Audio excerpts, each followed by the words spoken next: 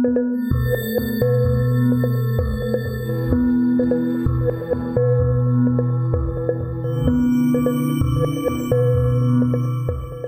back to the History of South Africa podcast with me, your host, Des Latham. This is episode 132.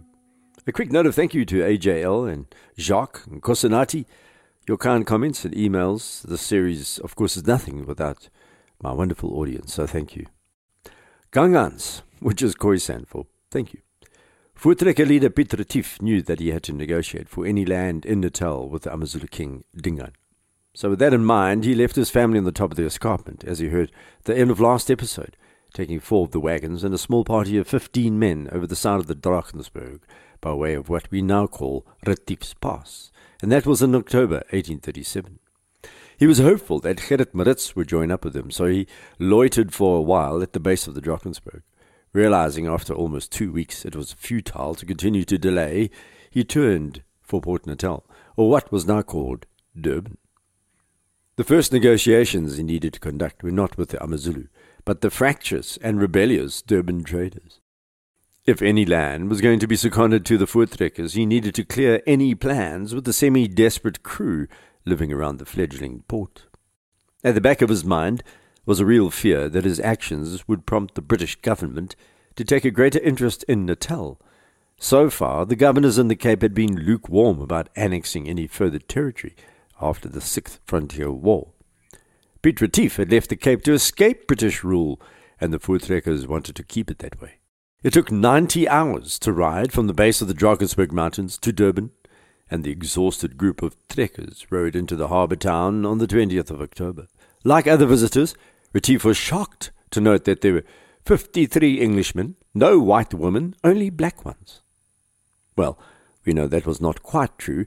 There were a few white women, but for the trekker, the traders' marriage and relationships was a bit of a surprise. Not that the Englishmen there cared, for they welcomed Retief warmly anyway.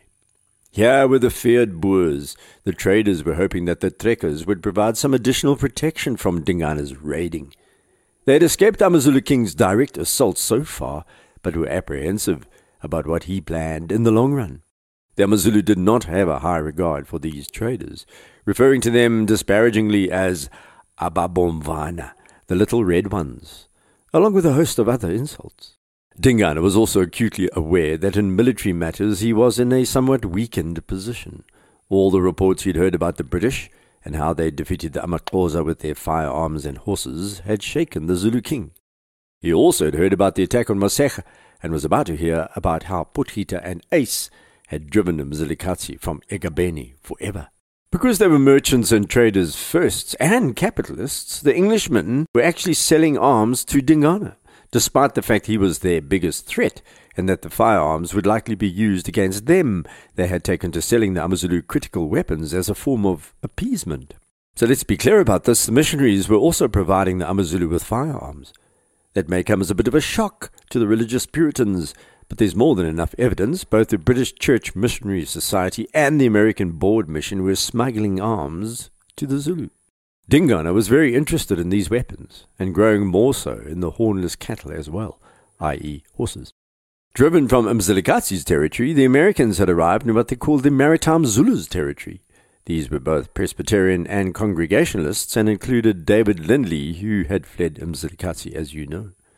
Retief met Alexander Bigger, who'd been anointed as commander of the Natal traders should they be attacked by Dingaana, and a man the AmaZulu called Mazingensasa. That was particularly cruel, because to be strictly accurate, mas is a prefix, usually referring to a female, and ingensasa is a verb which means to move around or be restless. Basically, the Zulu were calling Bigger a restless little girl. Back in Cape Town, British officials were growing concerned. They heard about the Amandebele's fate and how the Voortrekkers were now heading to Natal. Instead of stabilizing things, the Boers appeared to be causing one war after another. The Cape officials also feared that the Durban settlers would be enticed to coalesce around the Boers and to turn the port into a capital of some kind of independent state. Equally, and what would be an ironic reversal much later after gold was discovered, Retief was aware that the English traders would be worried they'd be flooded by trek Boers, and he sought to reassure them that the Boers did not want to take their land he was going to ask Dingana for parcels of the precious commodity instead. English loyalists like Allan Gardiner, the half-missionary, half-diplomat, believed that if the Boers took Durban, then the English would have to leave, and that would be the end of their dream to turn Natal into a formerly annexed British territory. The traders, meanwhile, were happy to have a few more gunslingers around. Original settler John Kane, or Jana, as the Zulus called him. Bigger was also happy about the Boers showing an interest in Natal. Bigger was Scots, and had arrived in Durban with his wife and 11 children, along with his brother George and Khoisan's servants, and that was after his farm near Grahamstown had failed. Kane, Bigger, and 12 other English traders met Retief and signed a note reinforcing their friendship. In turn, Retief said he was pleased and prayed that the Almighty may bring us together for our mutual welfare. Shortly afterwards, the Boers saddled up for a much more difficult mission, to approach Dingana to try and get the king's permission to settle within his land. They couldn't just ride in. First they sent a message to one of the most important characters of this part of our story, a missionary called Reverend Francis Owen of the Church Missionary Society. Important because he was going to be an eyewitness to brutal events. Owen and his wife were not alone at Mgungundlovu. His sister was there too, and an interpreter, as well as an artisan builder and mechanic called Richard Hulley, Hulley's wife and 3 children there too, and Jane Williams, his Khoisan servant. They had rolled up to Dingana's great place in the second week of October 1837, less than a month before Retief was going to show up. Owen had built his mission in huts on the upper end of the Matawani Ridge. Matawani of the Ngwani, of course, had been killed there, and that's where Dingana's execution victims ended up. Owen's mission did not have a direct line of sight into Dingana's main residence, his Izigotlo. He was gambling, in a way, was Owen, because the British had refused to sanction his trip to Dingana. But, as with these men in black, he was determined to bring Christianity to the heathen, so to speak.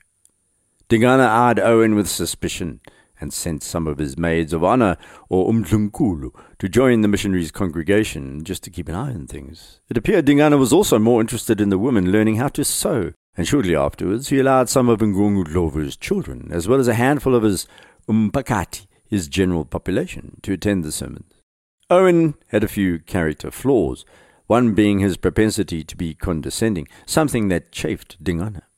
He was also heart-on-sleeve earnest, which Dingana did not trust, and after hearing Owen lecture in his halting isiZulu about one God, Dingana stopped the interminable sermon and glared. "I and my people believe there is only one God. I am that God," he told an abashed Owen. Dingana also rejected Owen's prognostications about going to hell. "We believe there is only one place to which all good people go. This is Zululand," continued the Zulu king. Then, pointing to a rocky hill in the distance, "We believe there is one place where all bad people go." He was pointed to Matawani, the ridge where he'd purposefully made Owen set up his mission, the place of execution. "There is hell, where all my wicked people go," said Dingan. Case closed. But it didn't take long for Dingana to figure out that Owen was very useful. He could write letters. He was a willing Englishman, willing to try and help the Zulu. Like other African chiefs, the Zulu king knew the difference between the Boers, the traders, and the missionaries. They did not lump everyone together because of the color of their skin. That would be very stupid, after all. While Owen spoke bad Zulu, he hardly spoke any Dutch at all. That's why Retief wrote to the missionary in English on the 19th of October, telling him to inform Dingana that the trekkers had arrived in Natal and wanted to live in peace with the AmaZulu. While this letter arrived before Retief heard about the Ama Ndebele being thrashed and forever banished from the Transvaal, he deemed it appropriate to add a few unfortunate flourishes, which, as you'll hear, sealed his fate. He wrote superficially in his second language, English, and this made his sentiments more blunt, each sentence underlaid by ominous threats. His tone was going to colour all future discussions that the trekkers had with the AmaZulu. Take this line, for example. "The great book of God teaches us that kings who conduct themselves as Mzilikazi does are severely punished, and that it is not granted to them to live or reign long." Dingon was startled by the implication. "And if you desire to learn any greater length how God deals with such bad kings, you must inquire concerning it from your missionaries in your country." Retief was threatening Dingane directly. The Zulu king immediately began to plan Retief's death, according to oral tradition. When Retief's letter reached Dingane on the 26th of October 1837, the king called Owen to his Izigotlo and dictated a response. Because the Zulu king was attuned to diplomacy, he first offered to return 110 sheep that his warriors had seized from Mzilikazi, but returned to the Boers who owned them. And he said the 12 cattle which his impi had looted, which were also from the Boers, had died. Dingane said he'd hand over their skins as a sign of goodwill. Instead of waiting for Dingane to formally call him to Umgungundlovu, which was the custom, Retief immediately set off on the 24th of October for Dingane's great place with his party of 15 Boers, joined by 2 Durban settlers, John Kane and Thomas Halstead. The group also included Koenraad Meyer, Lucas Meyer, Barend Liebenberg, Daniel Besaidnout and Rolof Dreyer. Thomas Halstead was a Natal boy. He was 26 years old by now and had lived in the Zulu country for 12 years. He spoke fluent isiZulu and was called Damuse by the Zulu. Damuse can mean 2 things. Da is a prefix, used to make verbs negative, and muse means to speak or talk. So Damuse means not to speak or to be silent. But it can also be used figuratively to mean to be calm or even to be at peace. Dingane had used young Thomas's shooting skills in one of the raids against the Swazi king in 1836, but the unfortunate man was going to be hired by Retief as his formal interpreter. That meant he had only 3 months to live. Retief duly pitched up at Umgungundlovu on the 5th of November 1837, and the trekkers would have been struck by the vastness of the Zulu great place. It was spectacular, a giant amphitheatre for the Zulu rituals, the seat of power, and the barracks of several Amabuto regiments. It was intimidating. Retief never wrote of what he thought of Umgungundlovu, but he had never seen an African king's headquarters of this size before. It should have been a visual warning, but one that he appeared to miss. Archaeologists dug through this place in the mid-1970s, uncovering hundreds of floors of huts, post holes, grain pits, middens. All had been preserved through an act of arson, baked hard by its own destruction, caused by Dingane's fatal decision regarding the Boers. Dingane had a few other homesteads dotted around Zululand, but this was his pride and joy. Umgungundlovu was also the largest ikanda of any Zulu king in history. Captain Gardner described it as appearing as a giant racecourse, oval in shape, covered with an assemblage of haystacks, which were the original Zulu hut designs.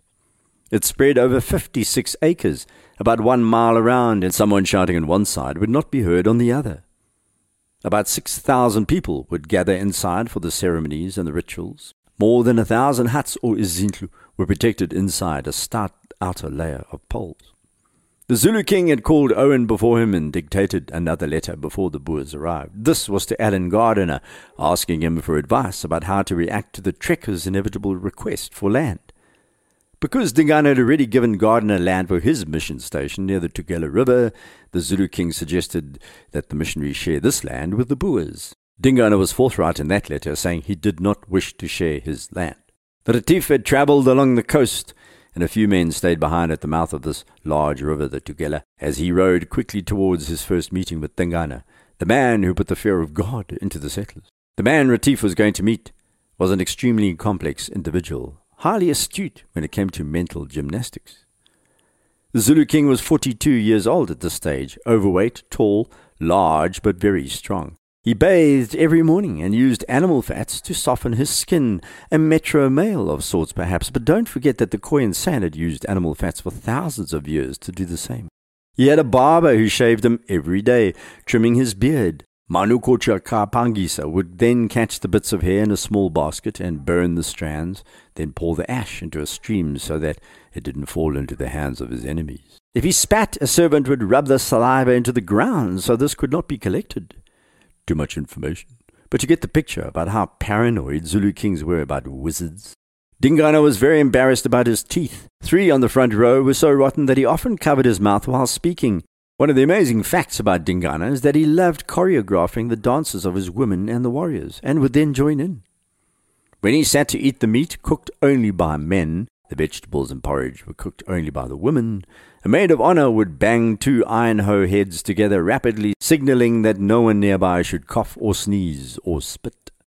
The water he drank was collected by the women from the Mtonjaneni heights, from the Mkumbani spring way above the valley floor. It was clean and clear and cold. It was also sunset on the 5th of November when Retief and his men rowed in, and an unseasonably cold wind blew in with them.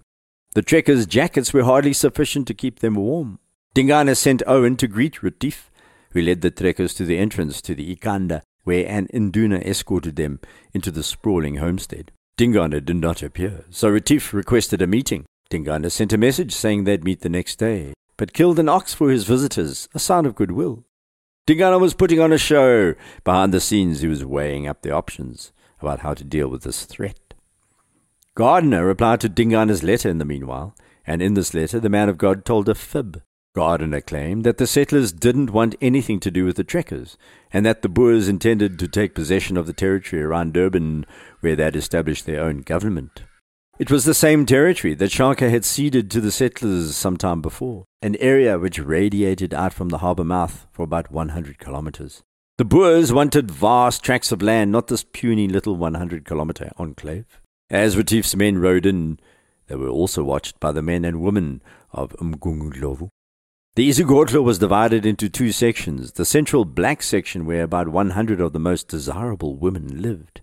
They were managed by one of Senzangakona's widows at first, Langazana Kaugubechi. She was short, stout, a friendly woman, according to oral tradition. She was then sent off to the Kwakangele Amakanda. So Mjanisi, another of Senzangakona's widows, took over the black isiGotlo. Amazing that after all this time, after Senzangakona's death, decades before, then Shaka's death, these women were still alive and running the most important harem for the king of the Zulus. Dingane, like Shaka, never married. So the older women, or the women of power, the Amakoskazi, were widows of Senzangakona as well as Dingane's aunts and sisters.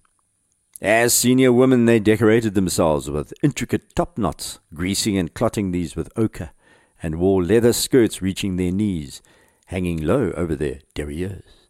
They laced multicolored beads around their foreheads, their ankles, and their arms, the most important being red beads with white inside, and the small white beads, both of which came from Delagoa Bay.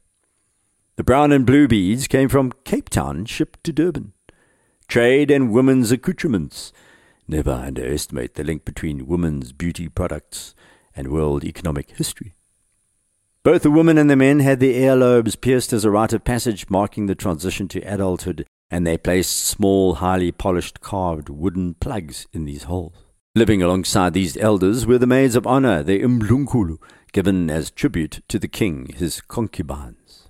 They wore a tiny covering of beads around their waists, a minuscule covering of nakedness, sometimes a slight loincloth about 2 inches square, and strings of red beads around their waists, white beads around their wrists.